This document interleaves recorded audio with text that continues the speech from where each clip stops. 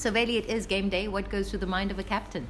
No, everything's fine. We're ready for the war that it's there by COSAFA, our first game with Botswana. So the mood is okay in camp, and then everyone is hungry for success. Some bad news in the camp yesterday. How did the team, feel after that? If you think of plans or tonight, does it change anything? No, I don't think so. Nah, words would be like that, but with our actions, it's not gonna actually rub off. The bad news is bad news, but what we know is that we're gonna work hard up until the last day of the COSAFA tournament.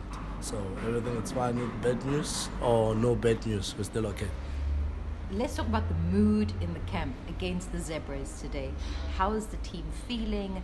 And 5 o'clock is around the corner.